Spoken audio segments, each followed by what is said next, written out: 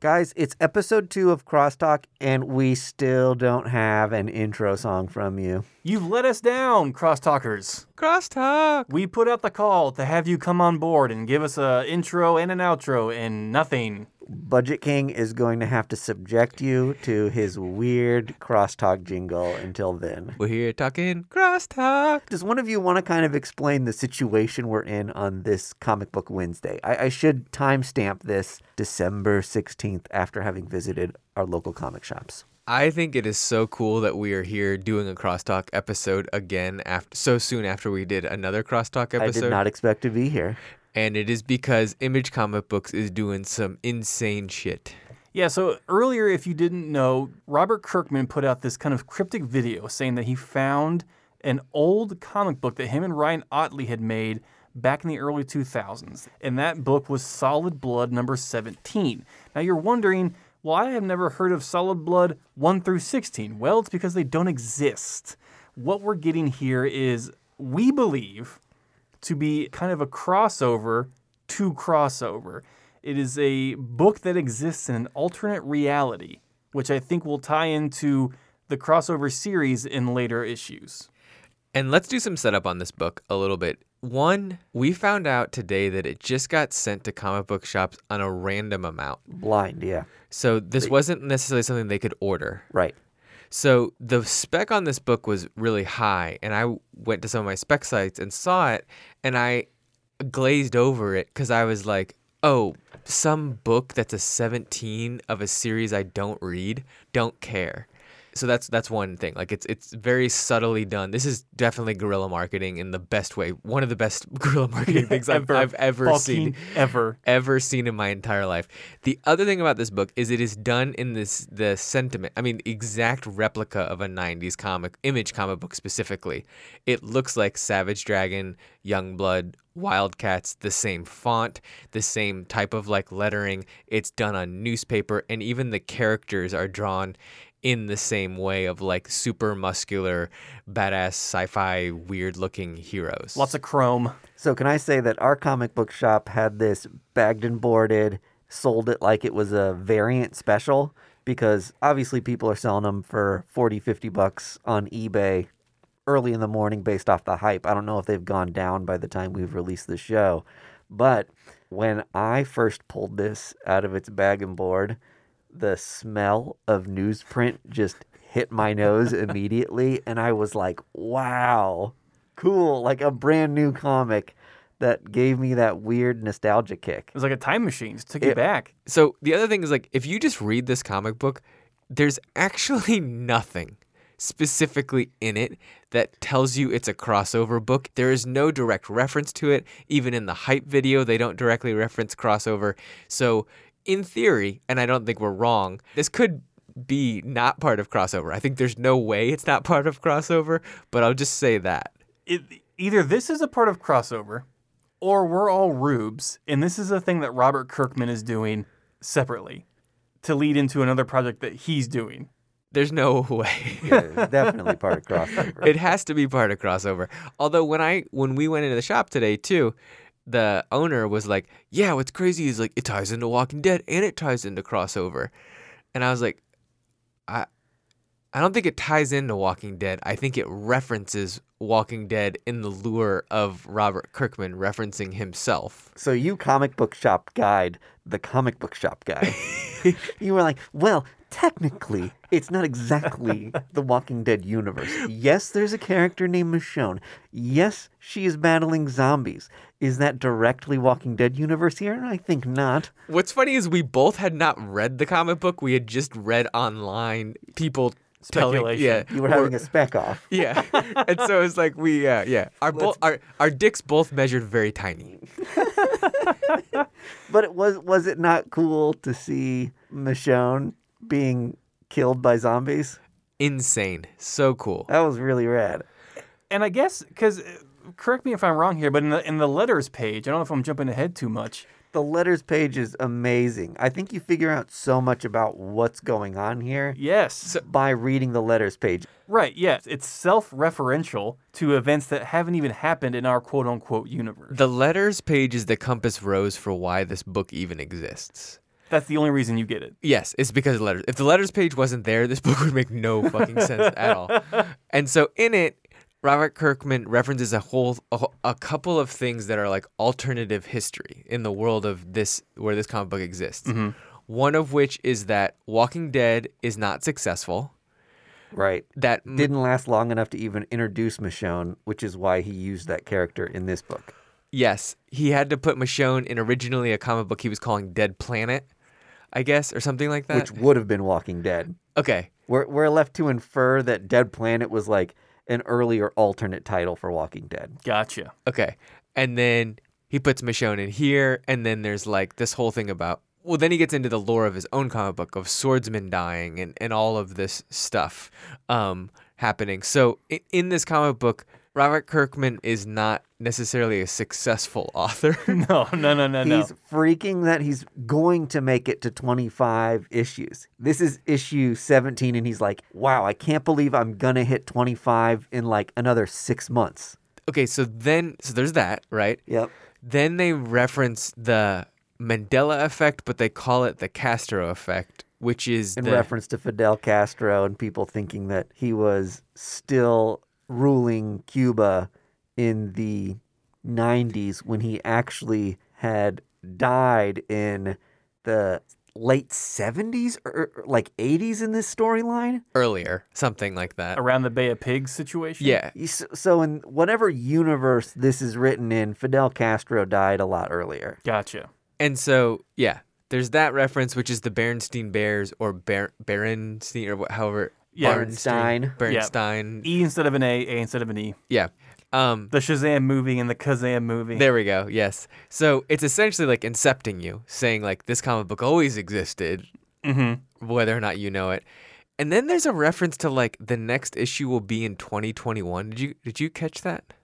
Yeah. And then there's all this like fake stuff of like what the next issue. I don't think there's going to be an 18, right? It would be weird if there was. No, I don't think so.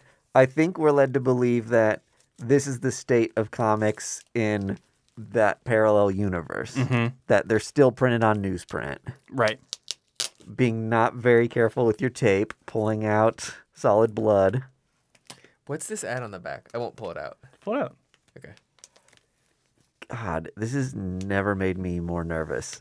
You're being so fucking weird about the way you're pulling this out. What is this? Kick Fight. It's a fake book. It's also a fake book. I'm assuming. It says Cory Walker. Yes. So Kick Fight. issue 9 coming in March. So this may be another fake tie-in book.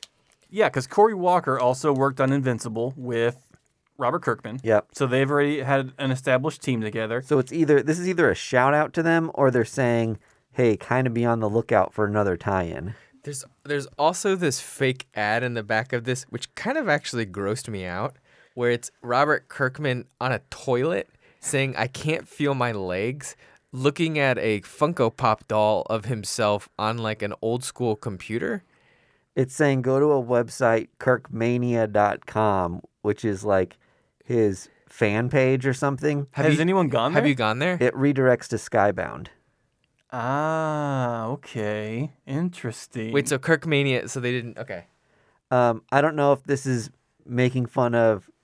Donny Cates has like... Advocates. Advocates. Yeah. Is his like fan website that he promotes at the end of his thing with like a, pun in his name in the .com. I think this was like Making fun of that. making fun of that. So there was another dude at the shop that said, oh, it's tied into crossover because in the reference to the PR team, it's the same PR team inside the book. But I'm guessing like Image probably uses the same PR for whoever book anyway. It doesn't really. I would assume. I don't think Yeah. that verifies that this is in the crossover universe necessarily. There's no reason you write an alternative universe, comic book universe for Michonne unless you're gonna do something with it later. And so this is a way to bring Michonne into crossover as well. There's an email here, solidbloodcomics@gmail.com. We should email that We absolutely should email that. and see if they want to come on the crosstalk and talk about Solid Blood number 17 and where they want to go for number 18. We're going to do that for you, crosstalkers. What are we going to say to him? We're gonna Yeah, say, let's do it IRL. Yeah. Pulling up Gmail right now. Is this coming from my email account? Do it from the First Issue Club. Oh, God. Which, if you want to reach out to First Issue Club through email form, firstissueclubpodcast@gmail.com. We'll be there for you. Just like you're here for us. Will I create a crosstalk Gmail? No, I won't. I will not commit that hard to a fun bit. All right. What is the It's email? solid blood comic at gmail.com. Comic at Gmail? Yeah. Oh, okay. Gmail to Gmail. Perfect. Great. Write them and say, hey, we're currently covering you. Nope. Subject line, Solid Blood 18.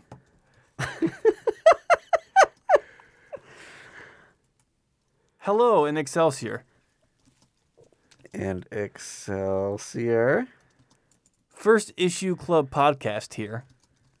Big fans of Solid Blood. We have 1 through 16 graded. 9.8.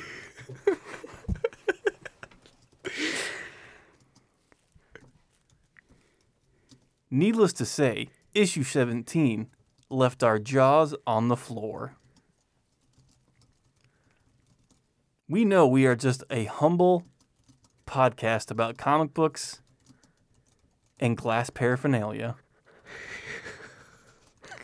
God. Glass paraphernalia. But we would love to get the up-and-coming new writer, Robert Kirkman, on our show to talk about Solid Blood 18.